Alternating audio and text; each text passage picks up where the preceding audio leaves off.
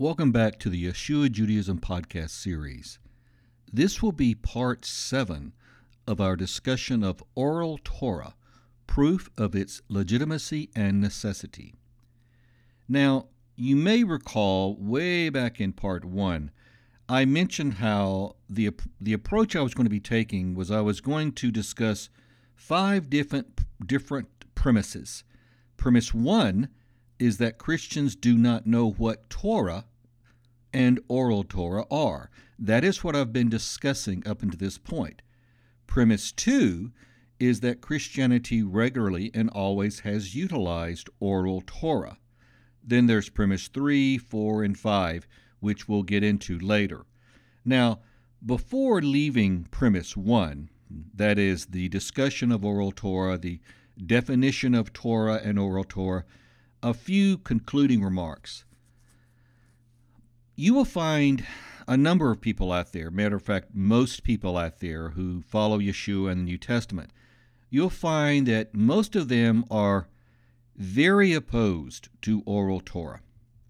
And they'll basically promote the idea that it's useless, it's simply traditions, it's bogus, it's unbiblical, etc., etc., etc. They'll have all manner of alleged proofs or opinions to dissuade you from considering study of oral Torah. Well, first of all, most of the people who do this, to be honest, have never studied much oral Torah. For instance, the study of Hashkafa. Hashkafa is something that, frankly, few people really get into. It's not commonly studied, even within Judaism. I've listened to hours and hours and hours of Hashkafa study from a famed rabbi who's a specialist in Hashkafa, and even he states that most Orthodox Jews do not know much of what he discusses. And all the more for Christians. They know virtually nothing, or people who study a few years of Torah and think they know it all. That's not the way it works, people. Torah is infinite. You could study Torah for 1,000 years and still not even hardly scratch the surface of what there is to know. Torah is as infinite as the eternal Creator who gave it. Torah encompasses literally everything in creation, both physical and spiritual. Everything. So you can never know everything. To know everything, you literally would have to be the one who gave the Torah, the eternal Creator, which no one will ever achieve that. So we will be learning Torah forever. Now, having said that, there is Torah that is able to be learned and understood, but even that is an extremely large amount of material. I do not dare to even suggest that I've scratched the surface of it. But many people who oppose oral Torah, again, they've generally studied very little of it. Usually, when they talk about oral Torah and their rejection of it and their hatred of it and how it's not worth studying, they're referring to the halakhic, the legal, the technical things regarding oral Torah, usually to the Durabbanans, the Takanot, which we discussed previously. They generally are referring to the legalities, the rabbinic decrees, etc. Sometimes they may be referring to Kabbalah, and generally they don't even know enough Kabbalah to know what they're talking about. But my point is, you can't reject oral Torah just because somebody tells you it's not worth studying. You need to actually look for yourself. I use the term sometimes outsourcing your eternity. One of the worst problems, frankly, one of the most tragic conditions that exist in Christianity is how Christians generally outsource their eternity. They let their leaders tell them what to believe. They take the most valuable thing they could possibly possess, their eternal destiny, and they hand it over to someone else. They give the responsibility of their eternal destiny to someone else. They outsource their eternity. And that is a terrible thing to do. Well, the same thing with any type of study. You should not outsource your opinions to someone else. You should form your own opinions. So please be cautious. You'll have people, now, like I'm proving here, I'm talking about oral Torah and how it's legitimate and necessary, and yet most people will tell you the exact opposite and tell you that I'm wrong and I'm crazy or whatever. I'm Judaizing, whatever they want to do. I'm not doing any of that. I'm simply saying there are valuable, extremely valuable, and enlightening things you can discover within oral Torah. Let's take Musar, for instance. You know I mentioned Musar. Musar is simply ethical teachings. And by the way, guess what? It's oral Torah. Musar, the New Testament is filled with Musar. It is totally packed with Musar. There's not a single ethical teaching in the New Testament that you will not find also in the oral Torah of Judaism. They teach the same thing, and yet, except they usually expand upon it. The best Musar type material you can ever find, the best ethical teachings you can ever find, teachings that discuss how to live your life, how to become more righteous, etc., is found within Judaic Musar writings. For instance, duties of the heart, the ways of the tzaddikim. There's so many different writings. There are so many writings that were the guide to serving God. There's so many writings from Judaism that are Musar that basically are like New Testament ethical teachings on steroids.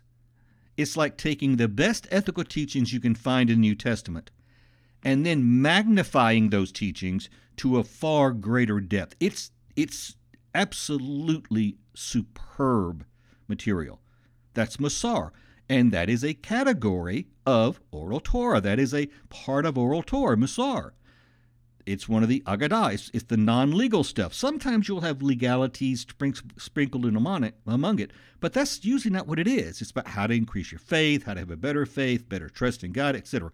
Kabbalah or Hashkafa teaches the deepest discussions you can ever see about the nature of God. What is God? Why did God create? Why am I here? Why did God create mankind? Why is there evil in the world? What is the purpose of evil, etc., etc.? All that's Hashkafa. You virtually never hear that discussed in Christianity because, as I suggested before, Torah is like an ocean.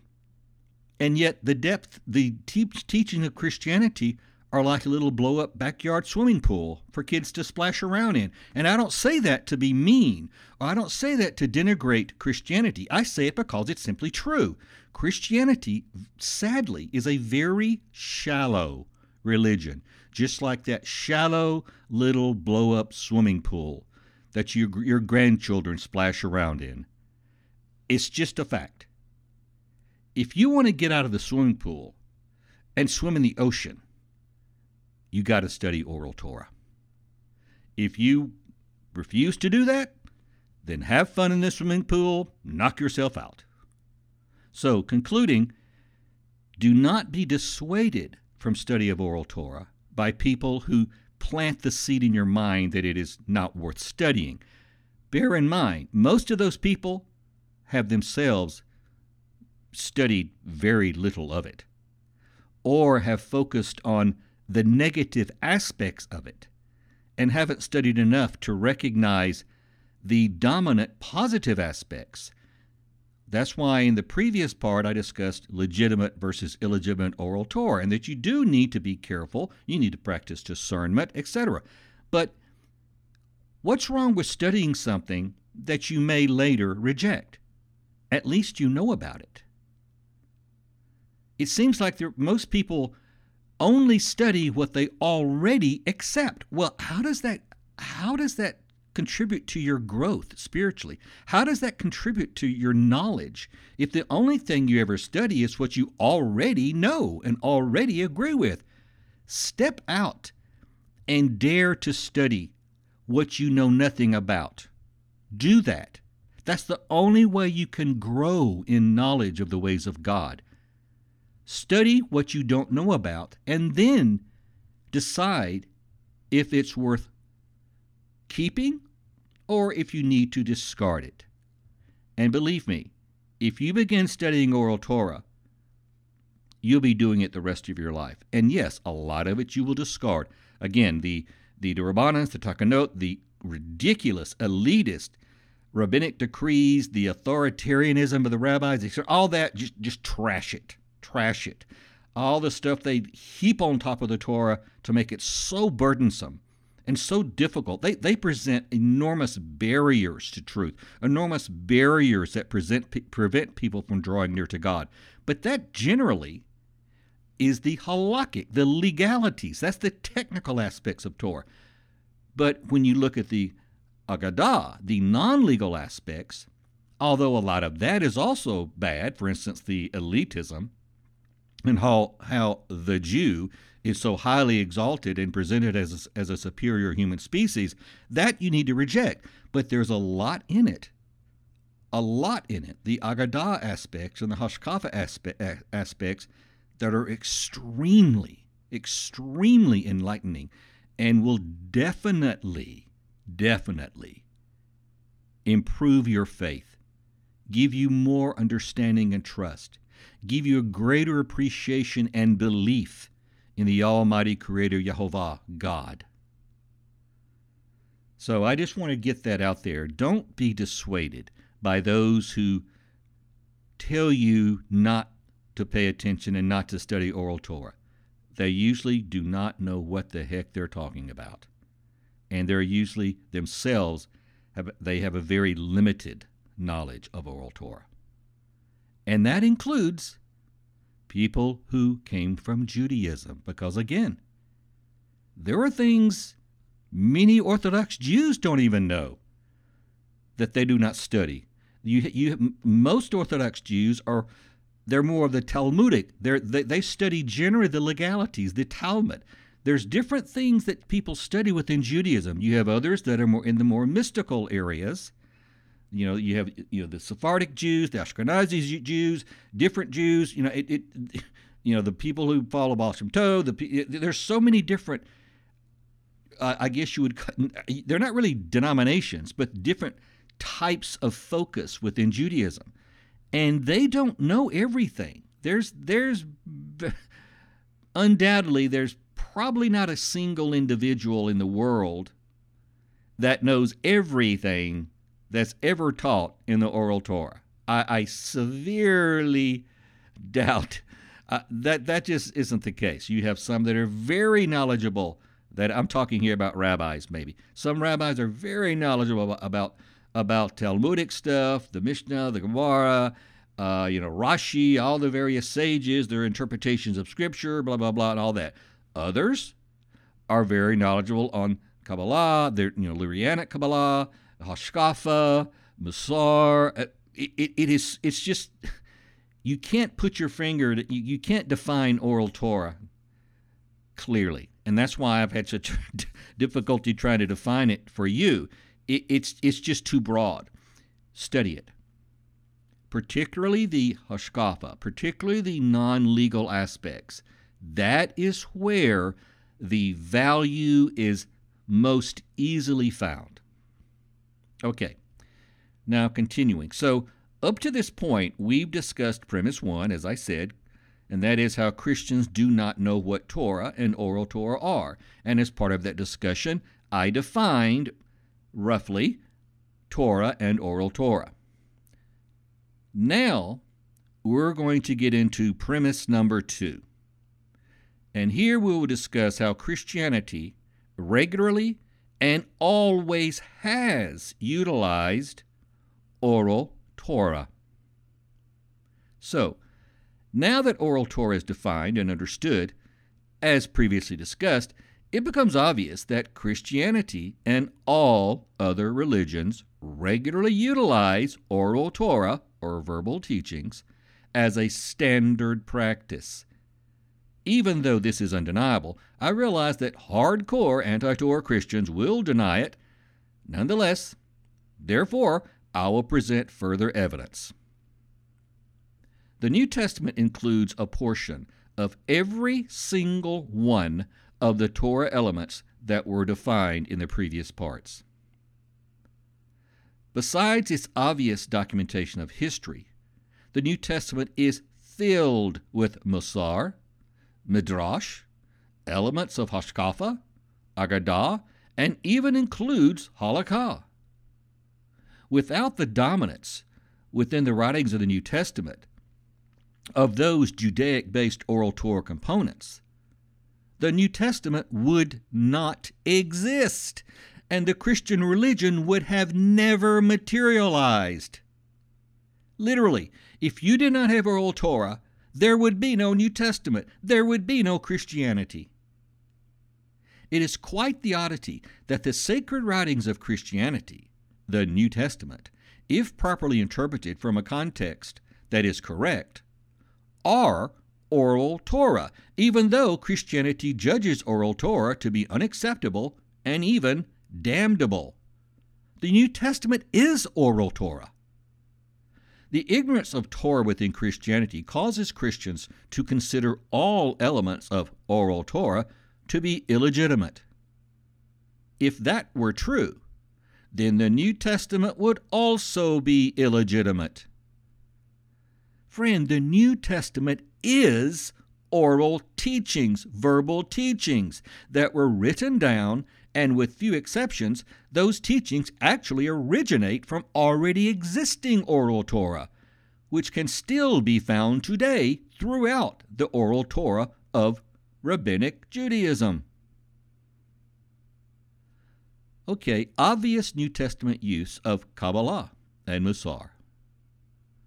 I'll briefly suggest, and only very briefly, I could go into greater depth, but this is already going to be a very long series, so I'll briefly suggest one of numerous additional examples of Christianity's erroneous rejection of oral Torah by showing specifically how its rejection of Kabbalah and Musar is the epitome of hypocrisy.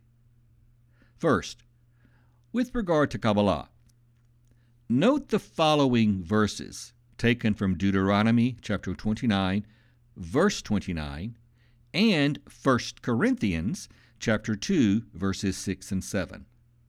Now, note that Kabbalah is simply a Hebrew word that basically means received.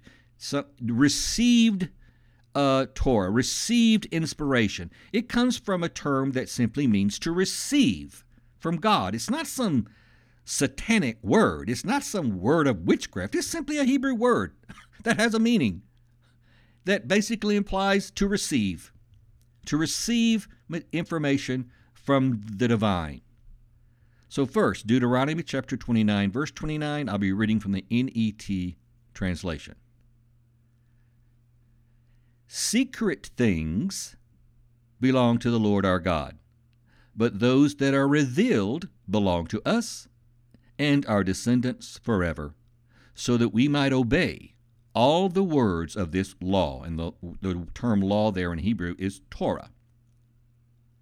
Now from 1 Corinthians chapter 2, verses 6 and 7. Here I'll read from the English Standard Version.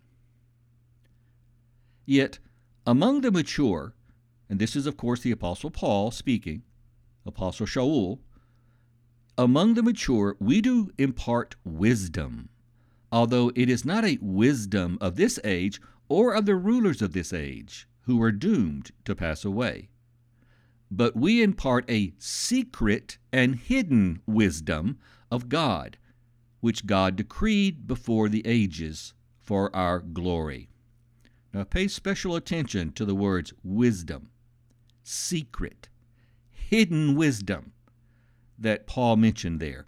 Also, that how God decreed these things, these secret things, before the ages for our glory. Basically inferring that it preceded creation itself.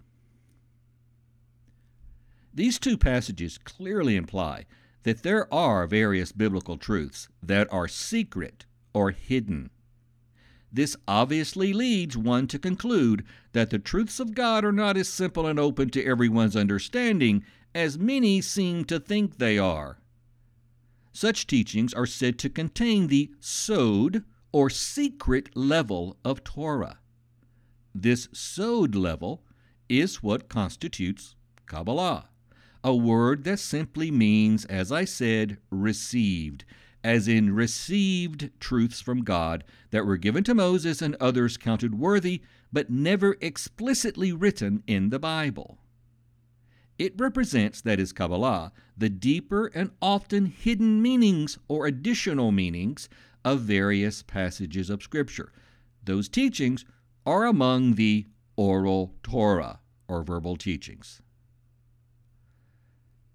Note how Paul's use of the term wisdom, note his use of that term, wisdom, in the verses I read.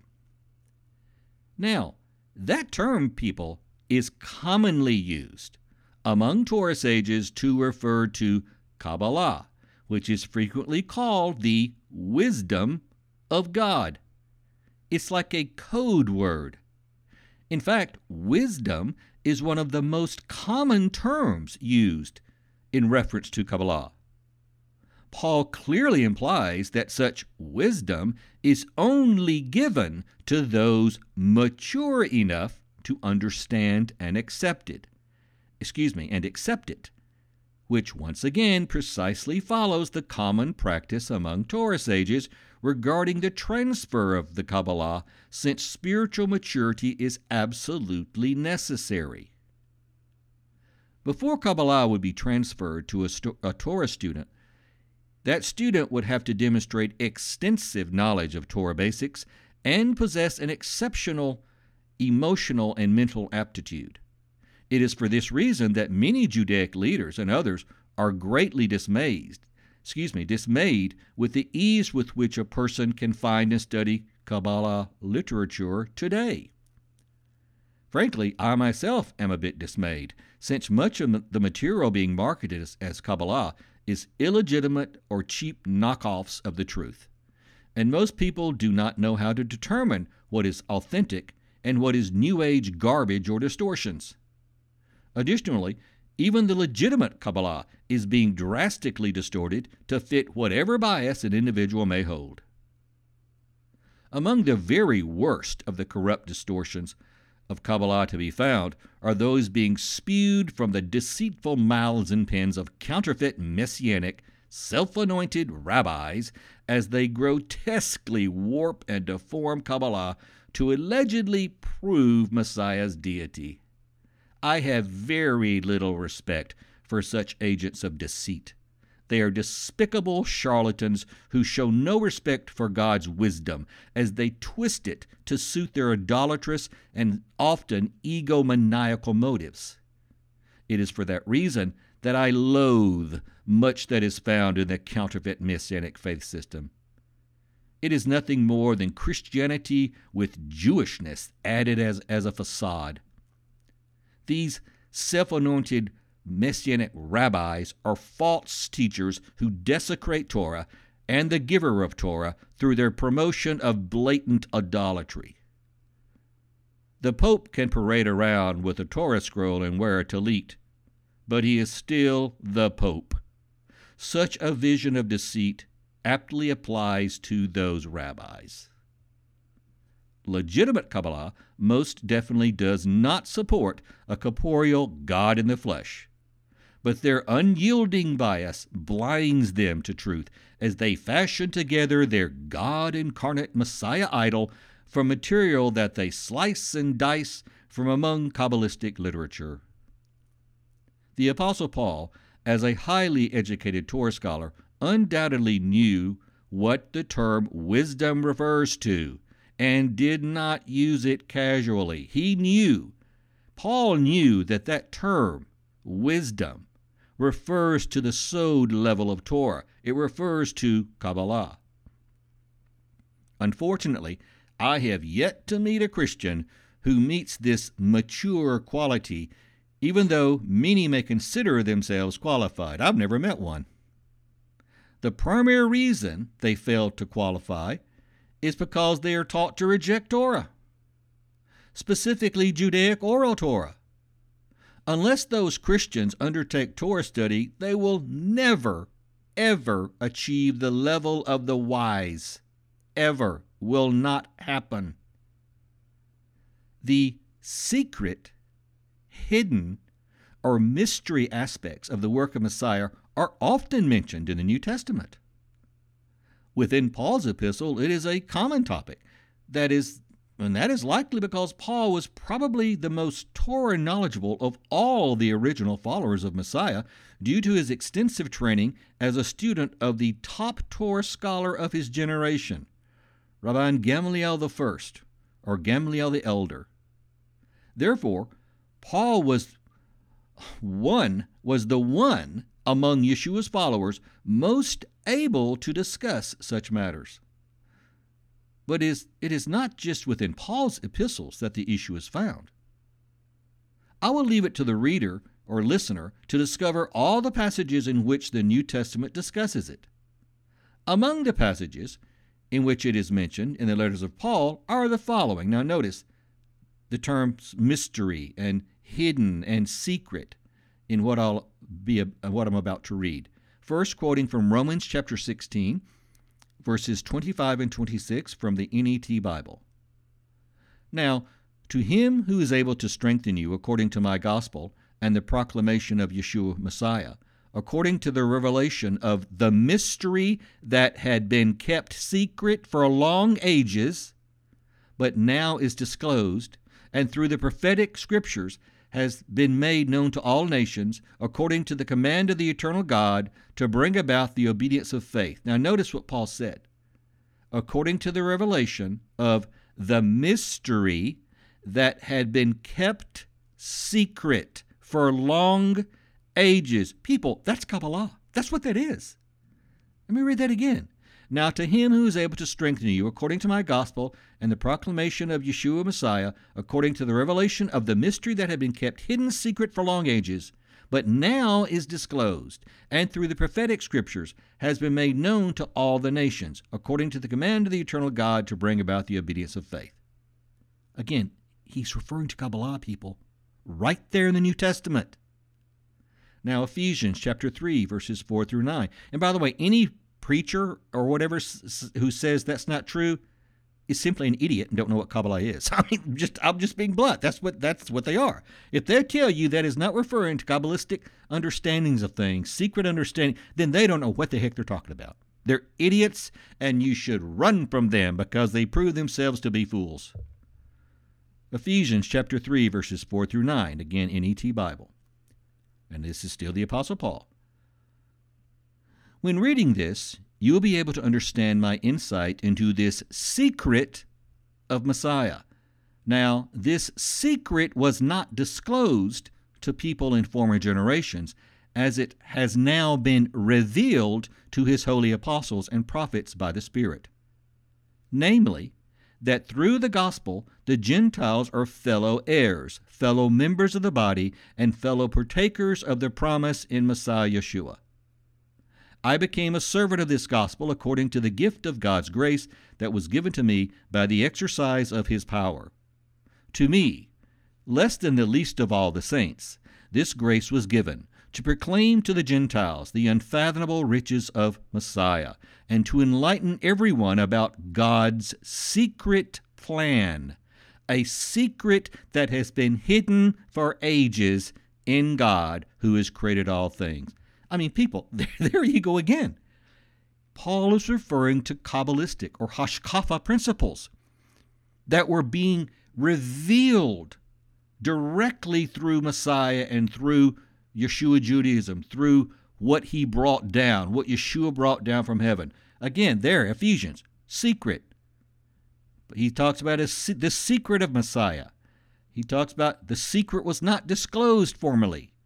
He talks about how that secret has now been revealed. Remember, Kabbalah actually means to receive. He talks about how it was to enlighten everyone about God's secret plan, a secret that has been hidden for ages in God. I mean, I don't know what else I can say. It's right there. Kabbalah is being endorsed in the New Testament. Now from Colossians chapter 1, verse 26 and 27. That is the mystery that has been kept hidden from ages and generations, but has now been revealed to his saints. God wanted to make known to them the glorious riches of this mystery among the Gentiles, which is Messiah in you, the hope of glory. Again, mystery, hidden. People, it's there. The New Testament endorses the sod level of understanding of Torah. It endorses hashkafa or Kabbalistic understanding. Now, I'll get in later into defining that there are actually levels of Kabbalah. I'm only here referring to what's called theoretical Kabbalah, okay? And I'll go ahead and say it now. You have theoretical Kabbalah, meditative Kabbalah, and practical Kabbalah. The meditative and practical is what gets into very deep things that I have no interest in getting into, particularly practical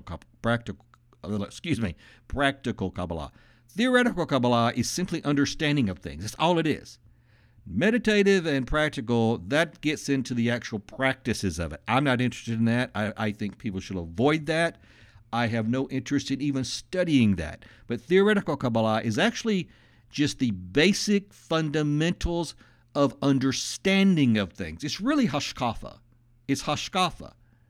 In my opinion, theoretical Kabbalah is hashkafa, which is just a general understanding of God and his ways. That's what hashkafa generally is.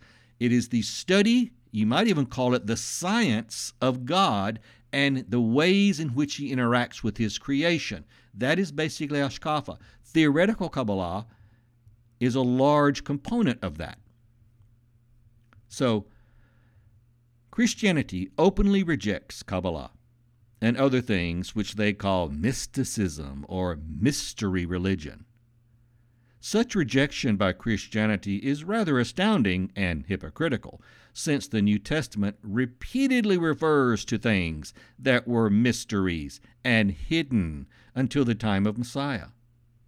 The passages I just quoted from the New Testament go even further by claiming that a secret and hidden wisdom was kept hidden until that time.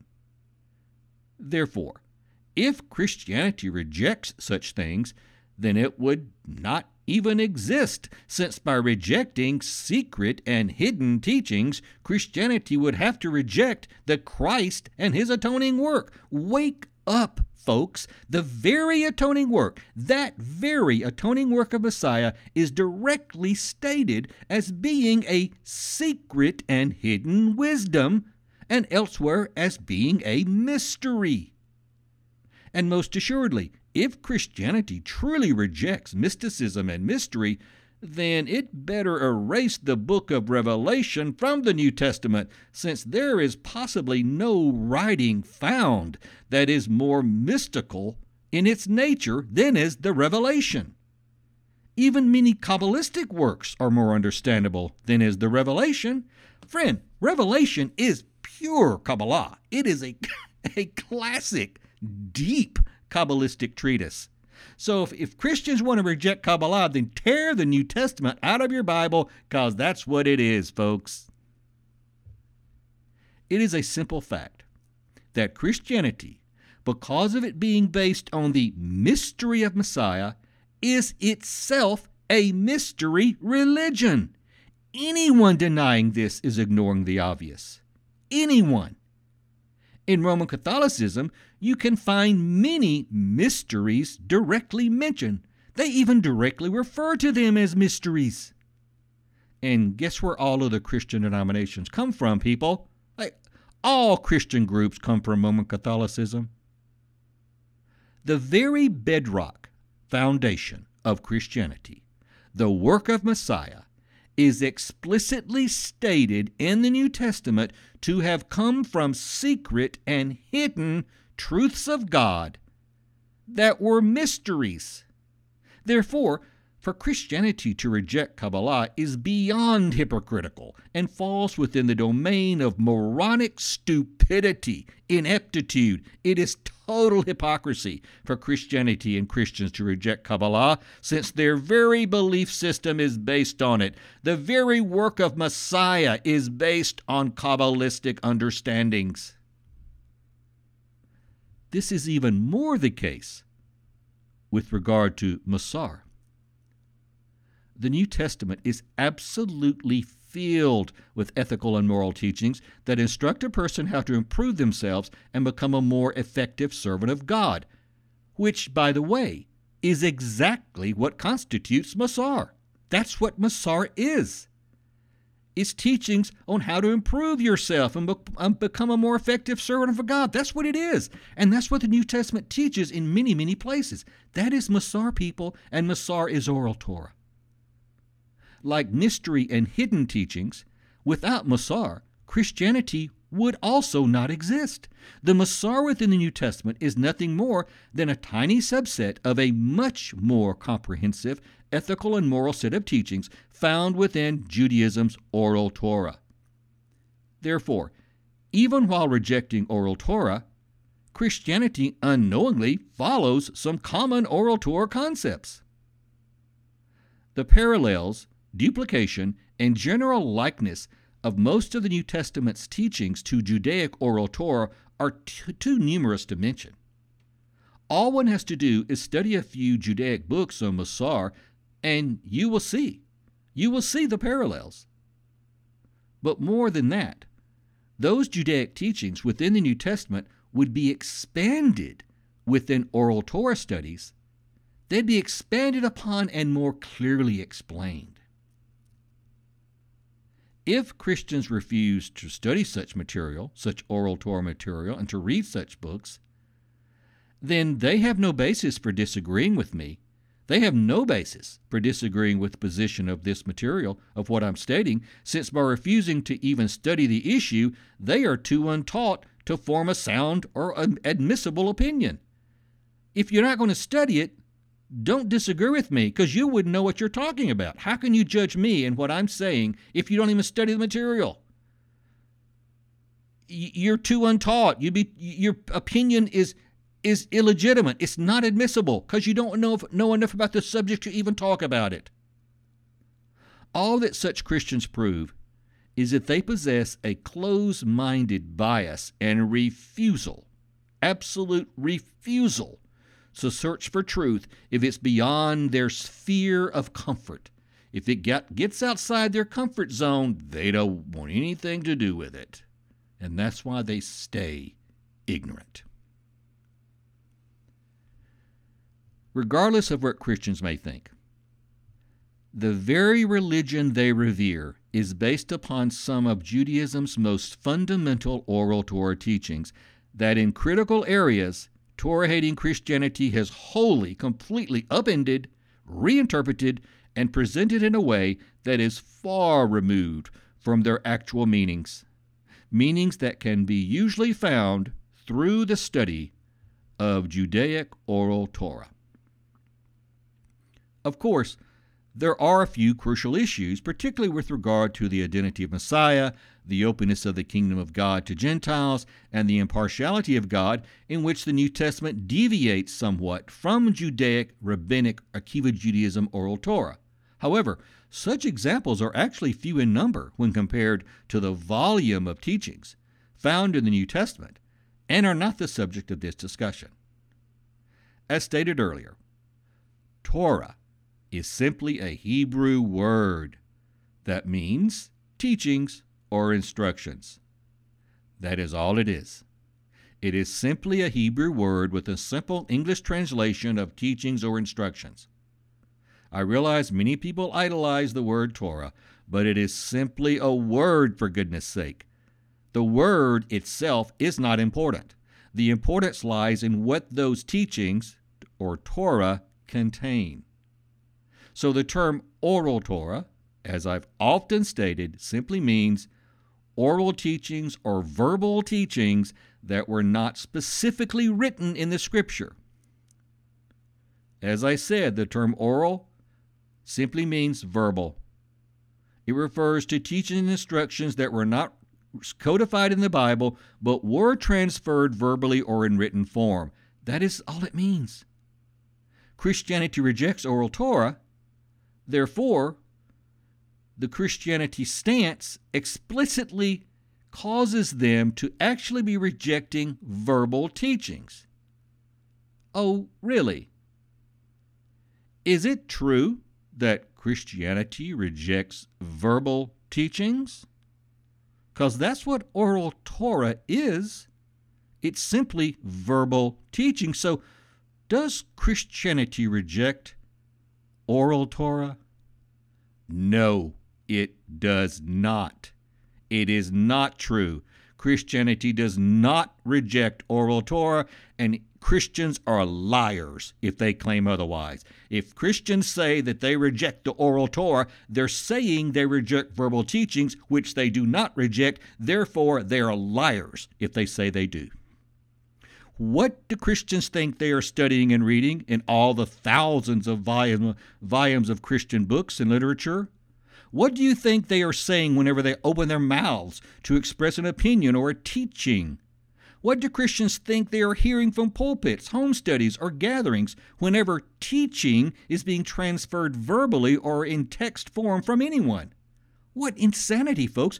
Christian opposition to oral teachings is outrageous. It's stupidity. Oh, and guess what? I can tell you a place to go where you will find thousands upon thousands, perhaps millions of pages of Christian oral Torah. It's called a Christian bookstore. Go to a Christian bookstore and you'll find maybe millions of pages of Christian oral Torah, verbal teachings. Anytime you or anyone else discusses the Bible and uses anything other than pure Scripture when you speak, you are partaking in oral teaching, verbal teaching, oral Torah. It is literally impossible to refrain from verbal teachings or oral Torah unless you never open your mouth, listen to any biblical opinions, or read any religious material other than strictly the Bible passages. Even the thoughts in your mind as you consider and attempt to make sense of what you read from the Bible are oral teachings of a sort themselves. Bluntly stated, the stated rejection of oral Torah by Christians and Christianity or any other religious group is the very epitome, the highest form of hypocrisy. Even as they claim to reject oral teachings or oral Torah, they are swimming in their own version of it. They are hearing it, speaking it, praying it, and reading it on a daily basis. Thus, Christians who claim to reject oral Torah are utterly deceitful and hypocritical. The simple, irrefutable fact is that Christianity constantly utilizes its own form of oral Torah while hypocritically claiming to reject oral Torah. Therefore, since every faith system on earth, including Christianity, actually does participate in a form of oral Torah, it is obviously proven to be legitimate. No religious system is possible without it. No religious system is possible without its own form of oral Torah, verbal teachings. Without verbal teachings or oral Torah to accompany the written scriptures, practice of any faith system is literally impossible. Now, I'm going to pause here, and the next part, part 8, we'll be entering into premise number 3. And there we'll discuss how the New Testament supports and is itself a small presentation of basic oral Torah. So I'm going to take what I've suggested in this discussion, and I'm going to expand upon it a bit more in part 8 of our discussion of how oral Torah is both legitimate and necessary. So please stay tuned and come back to listen to part 8. And I appreciate you listening, and goodbye.